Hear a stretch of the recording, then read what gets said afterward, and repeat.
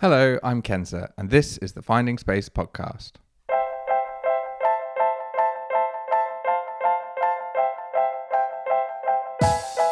Hello, and welcome back to the Finding Space podcast. This week, I interview the kings of gravel, Ted and Laura King. You'd struggle to find two people who are more involved in the world of cycling, from racing to ambassadors to entrepreneurship. Ted and Laura cover everything. In this interview, they talk about what the bike means to them. Ted opens up about a difficult part of his world tour career, and they give great insight into their business endeavors. Enjoy! I was a competitive young child and still am today. So I just embraced all things athletic when I was young. And so I started riding as early as I can remember in my neighborhood. I loved the sense of freedom that the bicycle brings and being able to even just ride away from the house and come back when the street lights came on. It was definitely something that brought independence at that time. And what's funny now is that that's evolved. And now what I really appreciate about the bicycle is that it is a tool for relationship building, especially that's the way I enjoy using it as a tool to build relationships. With cycling, I think you come to meet a lot of people that you may have never come in contact with. You may not feel like you have a lot in common with them, or that maybe they're in a different age bracket than you, but there's something about the bicycle that brings everyone together and is that common thread, and you end up with a lot of really diverse, awesome relationships. It's one of the few sports that's sort of become part of a cultural sort of growing up. Like learning to ride a bike is just one of those things everyone or a lot of people do at one point in their life. So I'm reading this nice book called It's All About the Bike by Robert Penn, who I believe is British. And the chapter that I read this morning talks about that exact thing, where we talk about the expression, it's like riding a bike, which we take for granted because sure, you learn how to ride a bike and you take that skill with you for the rest of your life. But he points out that neuromuscular learning in the human body, it's this thing that you do learn and you basically take it with you for the rest of your life. But why don't we use the expression, it's like knitting, or it's like rowing a boat, or it's like walking? You'll just always remember. There is something very special that's universal, at least in the English language.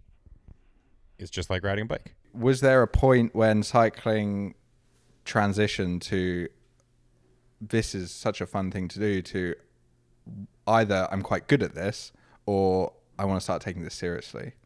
Yeah, I mean, when I think of, there's sort of two periods of my life where cycling is part of that early upbringing. It is when I learned how to ride a bike, and it's getting around and seeing friends and so on and so forth. But then I basically took 10 years off for all intents and purposes. And sure, I went to college and I would ride a bike around campus. But that second coming of the bike is when I got into it again in college. And I was at a point in life where I went from being a very athletic high schooler to college, and you have to find new pursuits. And I went and watched my brother win a collegiate national championship. And I realized at that point that I could probably be the recipient of some hand-me-downs, and we shared some athletic genes, and therefore maybe this cycling thing would be an interesting way to remain athletic in my collegiate years. So, I mean, I took to it quickly. Having an older brother to chase around and being the recipient of those hand-me-downs allowed me to get into it pretty quickly, and basically took off from there. Were you still looking at it that same way, as even though you were starting to think about competing, was it still, this is just fun? There was no... Ooh, good question. Initially, it was absolutely fun. It was an outlet. I liked to move. I liked to sweat. I liked to that's what's great about endurance sports in general, is you just sort of, you earn your keep. So taking to it in a competitive manner was as a result of chasing my brother, and you put two people on a bike and they're going to be racing each other around, and I don't know. I guess basically the point is very quickly competition became part of it, and I took to the competition, and it's led me this far. So don't mess with a good thing. And was that similar for you? Did you have a stage where you started to compete, or has it always been just a outlet for you to push yourself? I think any passion that I've found in life, I've pursued with all my might. So I've just like thrown myself in and fully dedicated myself to it. And first, that was music. I played the flute in youth symphonies, and thought that was going to be my career. At the same time as I was pursuing music, I happened to, in high school, join the swim team, which was really my foray into finding a passion and love for endurance athletics. And I think at that point, I really felt a draw towards what endurance athletics could bring over music. I really felt like I felt like I had found my people, whereas I didn't find that in music. And so from competitive swimming, that led me to just all things endurance sport related. So led me to triathlon, which I did for 12 years. And of course that involved the bike.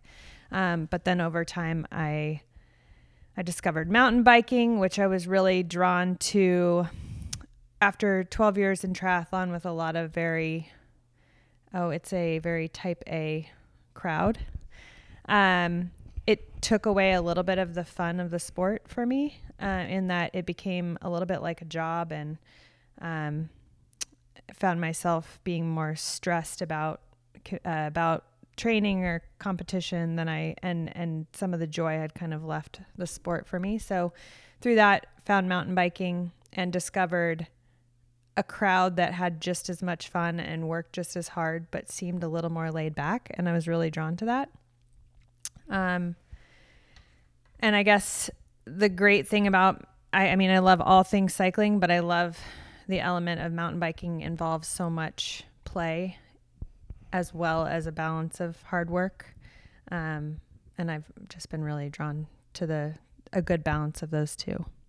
I find it quite interesting what you're saying, though, about how you got drawn to sort of endurance sports away from that musical world, because even though this is my obviously personal experience, that music is very creative and fun to be involved in, and it's got a great culture to be around, but I found it quite isolating, and it's incredibly competitive in that sort of orchestral environment. You sort of mentioned that social side of it. Do you think that was something that drew you away?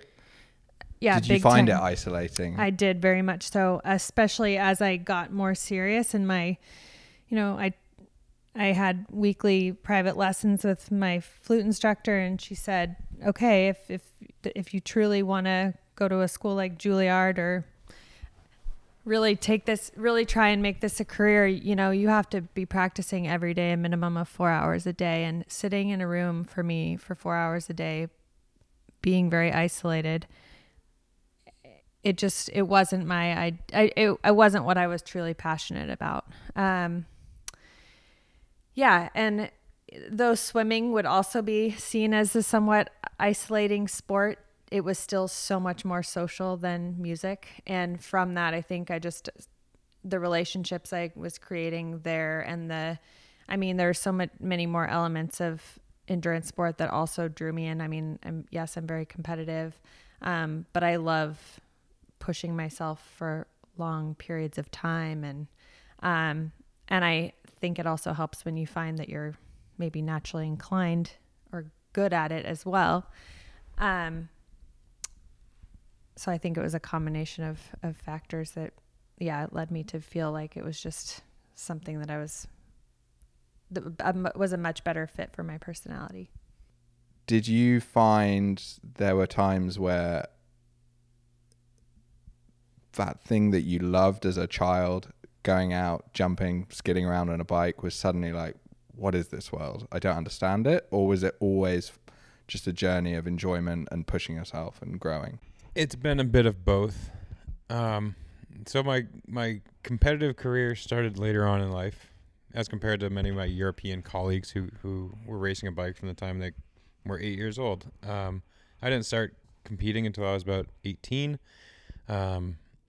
Therefore do everything a bit later, turn pro at a much later age, make the jump to Europe at a later age.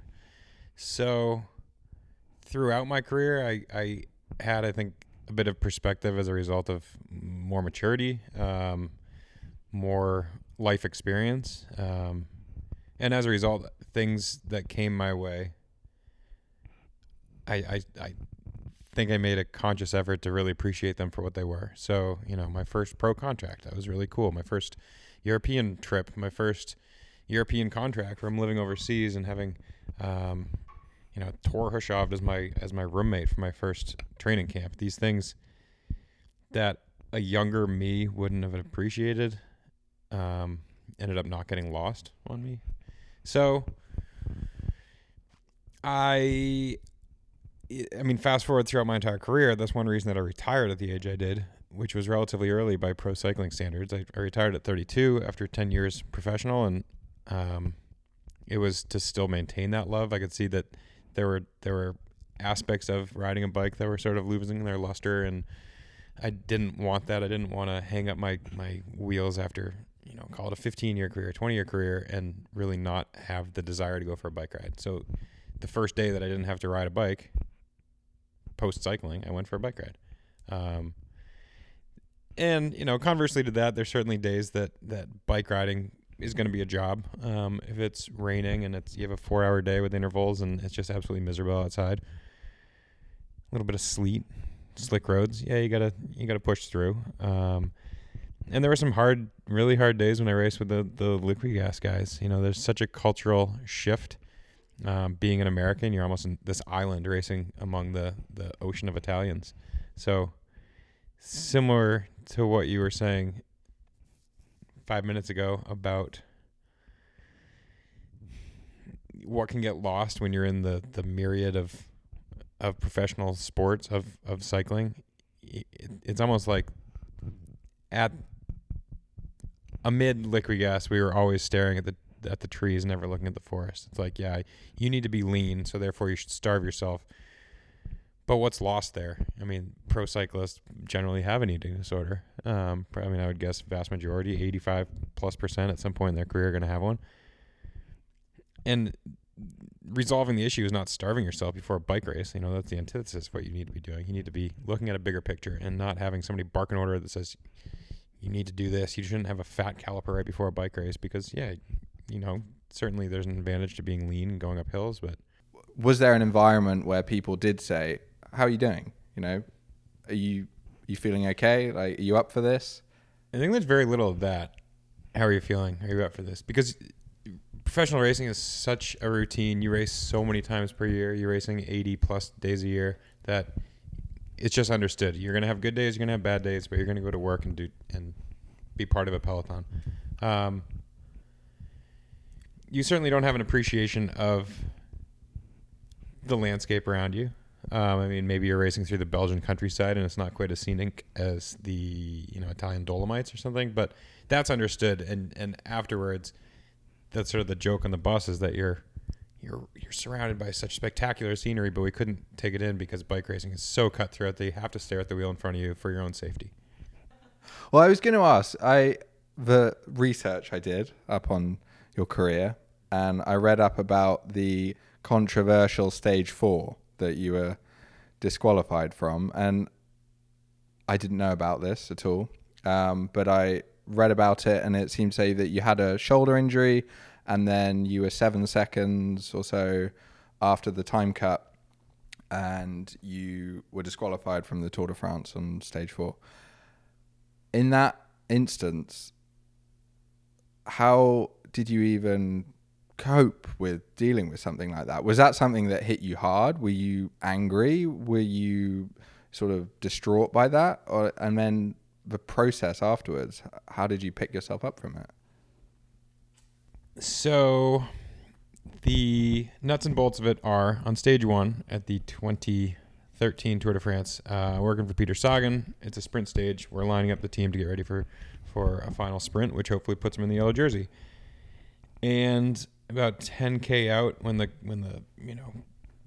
fuss is really starting to pick up in the peloton, there was a crash. I was part of it and ended up going down really, really hard. Separated my shoulder, chipped my scapula, road rash on a ton of my body. It was ugly. But any other bike race, you go home. In this being the Tour de France, which is the culmination of my career, I soldiered on. You have to finish every stage to get to the next. So finish that stage, finish the next stage, finish the next stage. So then comes the stage 4 team time trial. And I specifically remember the first 3 stages were in Corsica. And then we flew to continental Europe, and we landed in Nice, and then we have the team time trial. And I remember taking off on that plane and looking down at Corsica being like, well, thank God that's over. Like, now we have nothing but sunny skies for the rest of the tour. Little do I know that the next day I'm going to be kindly asked to never race the rest of that particular tour. So, yeah, the way the injury worked, I couldn't pull up on the handlebars. So, if you're sprinting, you're going to put a lot of pressure down with your legs, but you're also pulling up with the handlebars. And the beginning of that team time trial was the only technical part of the course, and you're basically sprinting for 2 minutes, and then you go out on the countryside of Nice, out and back, all well and good. Immediately dropped from our group, from my team, and therefore I have to ride a solo time trial. I'm quite proud of the time. I did a nice solo time trial at 28 miles an hour for 35K on a road bike.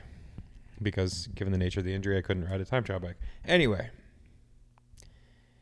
that evening opens up this total, I don't know, it's sort of mayhem. The Tour de France is nothing but stories and interesting stories and dramas, and I think there hadn't been a big drama at that point, so it's almost like, what can the media make of it? And according to my cycling computer, I finished within time cut. According to the official time, I was outside of time cut. Okay, I'll take that for what it's worth.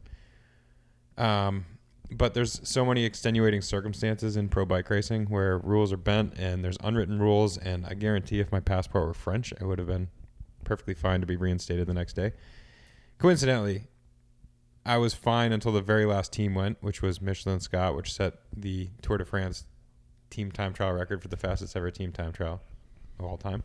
So hats off to them, but it was a bummer that resulted in me being asked to leave. So that's a very long-winded intro. It was heartbreaking. It is the culmination of my entire career. It was so early in the race, stage 4, and literally that day, given the circumstances of starting the race in one part of Europe and then flying to continental Europe, my parents arrived to the first time they'd ever watched me race in Europe, to Nice. My dad had a stroke at that point 10 years prior, so traveling is really hard. And they make it over, and they're excited to watch me for the next week, the day that I'm asked to leave. And it's so heartbreaking in so many ways. It's heartbreaking for me personally. It's heartbreaking from the perspective of, trying to live up to their expectations and hopes and a fun week ahead. And what sort of brought it back to reality was all the drama that night. Then the next day I wake up, and that's the day that I can't start the tour, and I pick up a International Herald Tribune, and the entire front page is just bad news and strife and war and starvation and just so many bad things that are happening in the world. And there I am, sobbing away that I can't race my bike. I can't ride the Tour de France. Like, in the grand scheme of things, it ain't that bad. So, but I always think quite often the way people cope with something is often that reaction to, well, there's lots of worse things going on. Mm-hmm. And I think it's a very unfair situation to be put in, that you have to make that call that I shouldn't be upset because there's worse. But it sounds like there may have been, but was there any sort of structure around to make sure you're okay or double check on you? And actually, in terms of your mental health, not your shoulder. Heck no. No, I still have scars on my body because my team doctor, who wanted nothing more than for me to go home because it's one less person to look after, was pouring iodine in my side to keep it all disinfected. So I have like a little iodine scar on my side. You get back from the hospital that night and the team's all well fed and massaged and ready for bed and hanging out. And they're like, "Are you okay?" And I guess that was the closest it got to, "Are you okay?" There's such a bummer when you're injured in any bike race. There's a bummer when somebody doesn't make time cut. There's a bummer when somebody's kicked out for whatever reason, just similar to this. But it's so part of the routine that it's almost sort of glossed over. Because the riders know that individual who's out doesn't want to be there. The individual feels bad because they're sort of this hanger on for that moment as they're slowly escaping. I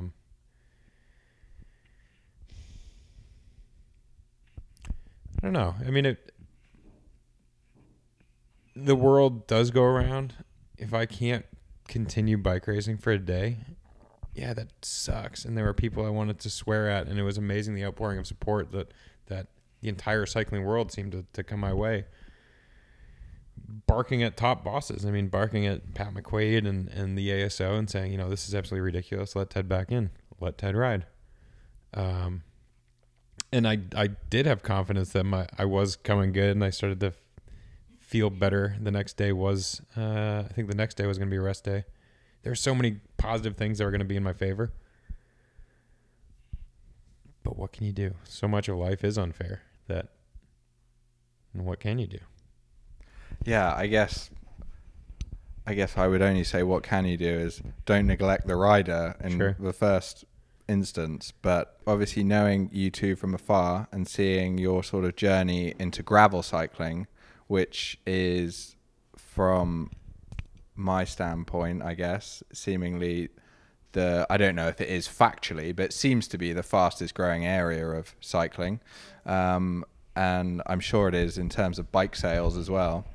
But that is an area where the culture of cycling does seem to be the top. It's like the enjoyment factor comes first and then it trickles down. Do you find that your place in the cycling world for both of you now is a much more enjoyable one? Or is it just a completely different? Because you're still racing, and both of you race. Your attitudes to it, has that changed from when you turn up on a race day? I'd like to think that it's helping me, that gravel cycling has helped me and is still helping me to maybe not take sport as seriously. And I mean that, like, I still go to a start line wanting to do my very best, but I think it helps. It's helped me to put things more into perspective and to I like the fact that you can also line up with other goals in mind. I mean, in the last 6 weeks, well, for example, right now I'm pregnant. My goals have to change. Surprise. Riding.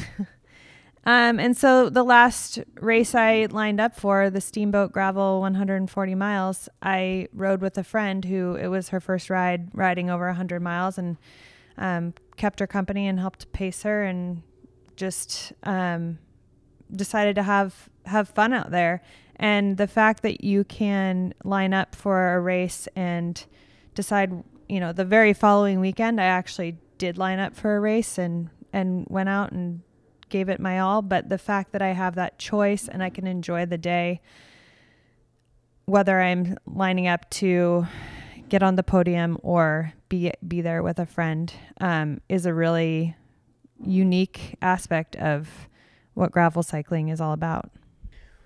Immediately when I segued from World Tour racing to this ambassador role, this ambiguous, nebulous ambassador role, the very next year, where I'm working with sponsors to do events and lead camps and basically do things to help stoke the general interest of cycling. It couldn't have happened at a better time. That's when gravel really started booming. And sort of on a whim, I did Dirty Kansas in 2016. I did win the race, and I was sort of taken aback with how friendly and welcoming and excited the community was there. And certainly no better word for what that entity is than community, because it was so heartfelt. And that was something that we really wanted to emphasize at our event, Rooted Vermont, is make it something that every person's going to go home remembering what was exciting about it and why it was welcoming and why it was just this really cool communal event. And so we celebrate with Mullet Protocol. I mean, we that's been a really popular phrase. It's like, yes, there's going to be a portion of people at the front of the race who are hard charging and ready for the win. And there are plenty of people who are there for the finish line or for the great food or for the beer or cider or whatever it is. And they're part of that community. So is that why you chose to have a shorter distance, or was that logistical? No, it was. I think the shorter distance allow people who are relatively new to cycling to dip their toe into it. I mean, certainly the harder, longer route, 8,200 miles and 82 miles and 8,500 feet of climbing. 8,200 would be impressive. 8,200 miles is a monumental undertaking. And that thought, I think Laura in particular has done a great job drumming up support in this community among people who are new to cycling. And we knew we could name names of people who wouldn't be able to, or who wouldn't sign up in the first place knowing that there was only an 82-mile option. So this was a great entry point. And certainly a lot of them are going to be gunning for that 82-miler next year. As you say, you're both fast-paced. You have, 50 businesses that you seemingly are running and working on whilst working for brands and then sometimes winning races. How do you take on, Rooted Vermont and Untapped seem to be the two that are the big pinnacle things that you're working on. With Rooted Vermont, was that a really hard thing to do, to take on, or were you just like, we need to do this? It ran smoothly. There were no pressures. Was that whole process difficult? Was it enjoyable? Creating an event was something that we wanted to do for a long time. We recognize that our connections are as strong as anybody in this sport. The fact that we are a couple, I think, is unique and dynamic and offers a really interesting perspective for a lot of people. I think the impetus was moving to Vermont. There are certainly countless events in California, and we quickly could have been just another number there, but there's something very special and unique about Vermont that we wanted to show off. And that said, my schedule is so ridiculously full that I said, yes, Laura, this is something we should do, and my bandwidth is going to be very small. So it largely landed in Laura's lap. Well, there was, I think, a lot of life events fell into place fortuitously, and there was a lot of introspection before we made the decision, yes, we're going to move forward with this, because like I've mentioned before, I don't intend to do anything halfway, and neither does Ted. And I think, I had just happened to leave my former job, and so I had some time to really think about what was next and what I enjoy and what my skill set is and what drives me. And I, deep down, we both, Ted and I, love the podcast, How I Built This. It's, entrepreneurial stories. And also living in Vermont, it's very much an entrepreneurial state. There are not a lot of, it's harder to figure out what you're going to do occupation wise here. They call it the gig economy, actually, because of that. A lot of people have a lot of gigs. So with all those factors, I think also it was helpful to get some comments from, whether it was on social media or friends, kind of planting the seed, asking us, you live in this state now with more dirt roads than paved. Are you going to put on a gravel event? Are you going to put on a gravel camp?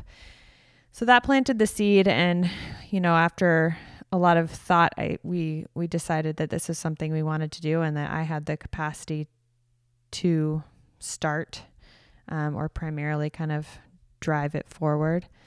And then things just kind of continued to fall into place. Honestly, the website, the media, the social media, everything you did was really well thought out.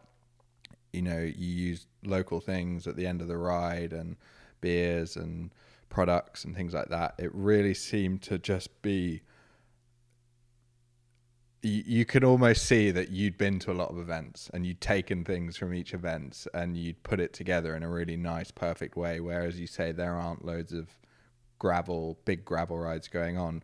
Was that something that you were just conscious of from the start, or did it naturally happen that way?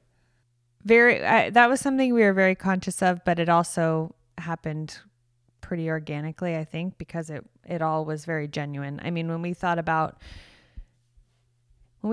just wanting to bring our friends to go on a great ride in Vermont, we thought about the elements that we'd want to showcase to them. I mean, the things that we think are so special about Vermont are, first and foremost, the amazing roads it has to offer, and the views and the kind of just bucolic nature of the state. But we also love, Vermont is known for its IPAs. It's known for its maple syrup. It's known for its community. And those are all things that we felt we really, I mean, if we could orient our event around showcasing all the things that are awesome about Vermont, we really felt like that would be something unique in the gravel cycling world. And that there's a special draw to this state. People call it kind of, I think we heard it called the other day, the postcard state. I mean, it's a state, I think, that that has a lot of tourist interest to visit. But then, when we were really searching for a name for the event, it all came back to us feeling so rooted in this community so quickly. And that's where the name Rooted came from. You hit on it, Laura hit on it. There was no accident the way it was portrayed. The website and the social media is all very both conscious and organic, but we have seen so many other events. We have participated and been part of so many events that we knew what succeeds, what are really important touch points, where you don't want something to be an afterthought, but you want it to be at the forefront. And so, yeah, I think we used our experience, being lucky to be part of so many events to really make this a knockout. And is that going ahead the same as next year? Are you changing anything?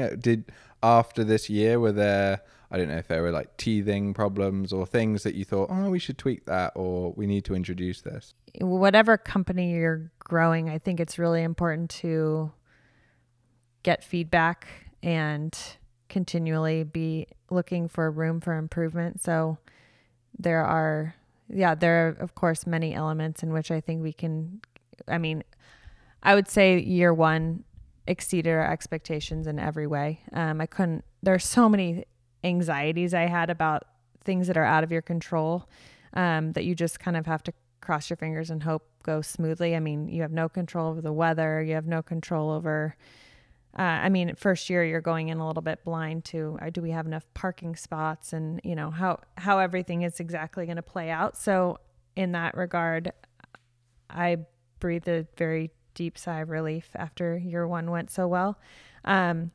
But yeah, we just collected a bunch of feedback and, asked all of our participants, what did you like? What would you change? And we got some very diverse feedback. So I think one thing that we'll keep in mind is you'll never be able to please everyone. I think overall though, it was apparent from the feedback that it met or exceeded the majority of people's expectations. And so now it's just little tweaks to kind of how can we kind of continue to build on that and make it a little better every year. Touching on general ebbs and flows of mental health, if someone doesn't have a good day and they don't enjoy it, that can be completely valid, but it doesn't necessarily say that you did anything wrong. Someone might have I've done a few bike rides where I've got to the end of it and thought, why on earth would anyone ride a bike? This is the worst thing in the world. Why would anyone go up that road? So a lot of emotions can come out when you're cycling. So I'm sure at the end of the race that a few people had different ideas of it. I'm quickly learning that this is that building an event in the community is a project in which you need to develop some thick skin, because you just, as hard as you try, you probably will have a few people who, I don't know, didn't like the type of coffee that you offered for free, or didn't like, maybe your food offerings weren't their preference, or music the style of music you offered wasn't their preference. So, I think as someone who is kind of like type A perfectionist, that's the hardest part for me. Is I would like 100% of the participants to be as happy as possible and feel like it was perfect in every way. But I realize that that's not really very realistic. So just trying to have a mindset of you can only do your best, and you probably will not always please everyone. You just need to make sure to remember that not everybody loves bluegrass, which is totally fine, even though bluegrass is the greatest of all music for a post-cycling event. And make sure we record this so that Laura can listen to these words that she's preaching, because as soon as another review comes in, as soon as a review comes in that is conflicting something she has said in the past, to not get fired up. There are so many minor things that go into an event, and you're also trying to make the overall thing just perfect for everyone. So you're dealing with all these stresses, and you said one of the great things, one of the sort of not selling points, but sort of positives to your event is that you built this as a couple. Did you consciously have to sort of stop, breathe, as we were saying, take yourself away from it and sort of debrief about it? How did you find like working together on these things? Well, we would be remiss if we did not mention that we have a third friend / partner involved with Rooted, and she happens to be my very good friend. Her name is Kristen. And she was kind of the missing piece to the puzzle that we didn't know was missing. I think just because it's been really helpful for me to have her as a sounding board and have it not always be my husband. I think Ted would probably agree. It is challenging to work with your spouse. We are around each other a lot more than a lot of other couples. I mean, we're on the road at events. We spend a lot of time together. And I think that anytime you're around someone that much, there's sometimes going to be more opportunity for friction. Or I think also we're two really kind of strong-willed, independent, confident about our ideas type people. And I think that there's been a lot, because of that, we've been able to do a lot of awesome things together. I think that's actually a really positive in our relationship, but it's also, it can cause friction at times too. So it's been nice to have that third sounding board. But you obviously have both become running these events, and you've got quite a large following through doing sort of racing and brand ambassador stuff. You're sharing quite a lot all the time. Do you find that overwhelming? We live in such a content-hungry society that I think it is actually harder I'll talk from the perspective of Untapped, because we want to produce content every day. We want, a beautiful landscape of maple syrup or a runner in it, or, whatever it is.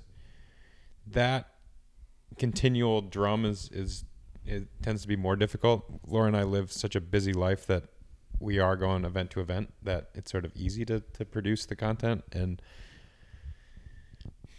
certainly there's this, veil of positivity that is everything, especially Instagram, because it is so visually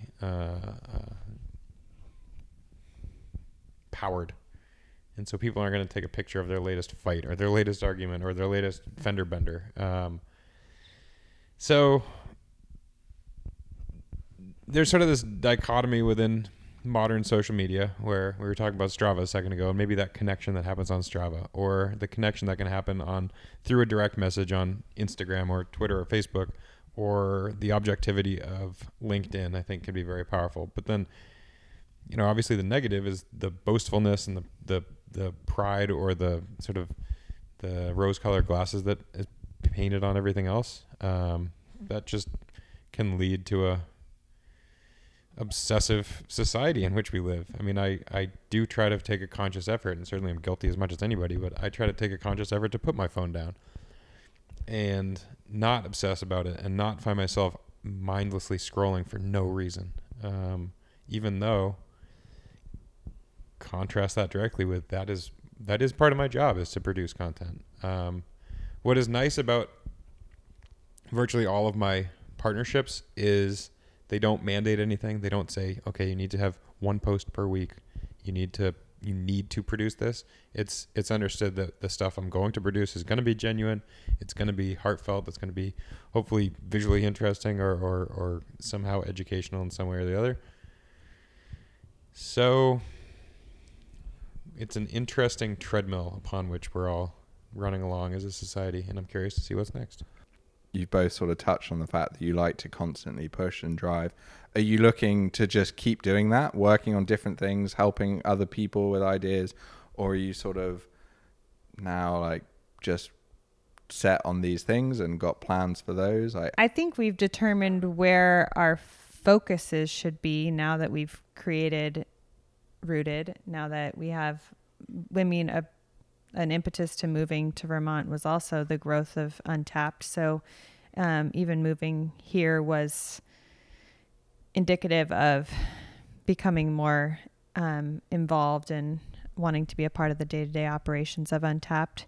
So investing our time and energy into both of those is definitely going to be a part of the 5-year plan. I think we see consistency in the events and relationships and partnerships that I think are the most fruitful for obvious reasons. It's like, yeah, if it's working, great. Let's keep allowing it to work. So yes, with the growth of the King family, I think we'll be a little bit more selective in the events that we go to next year. But that said, I think we love the pace of our lives, truth be told. So I think trying to maintain, like, we find therapy in how rapid it is and how interesting and dynamic it is. And so I think that's something that we want to introduce to our family. And I mean, we have plenty of friends who tap us on the shoulder and say, like, that we want to be able to travel as much as you do. I mean, there's certain prohibitive things, be it a job or family, that don't allow them to do that. So in a way it's aspirational, and we're privileged and blessed and lucky to be in this position. So that certainly doesn't answer the tangible part of your question. Yeah, moving here, Untapped was a huge part of that. Creating Rooted has been a huge part of the past year. At the end of the day, I don't want to compete to the degree that competition has entered the realm of gravel for the next 10 years. I don't want to be what would I be then? A 46-year-old professional gravel racer. And I think we're seeing more of a full circle in gravel in general, where it is more welcoming to the masses. And how can we put more people on bikes?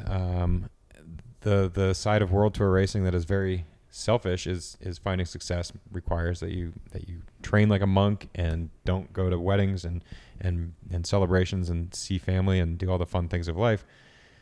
And now I'm in a really cool position where I want to spread the love of the bike and introduce people to it and let them figure out what the bike is going to mean for them.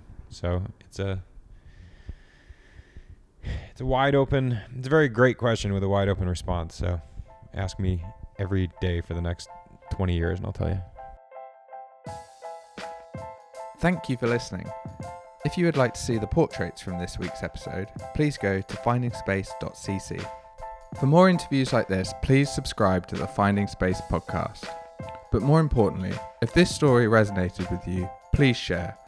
The more we engage with the topic of mental health, the further we can go to break down the stigma.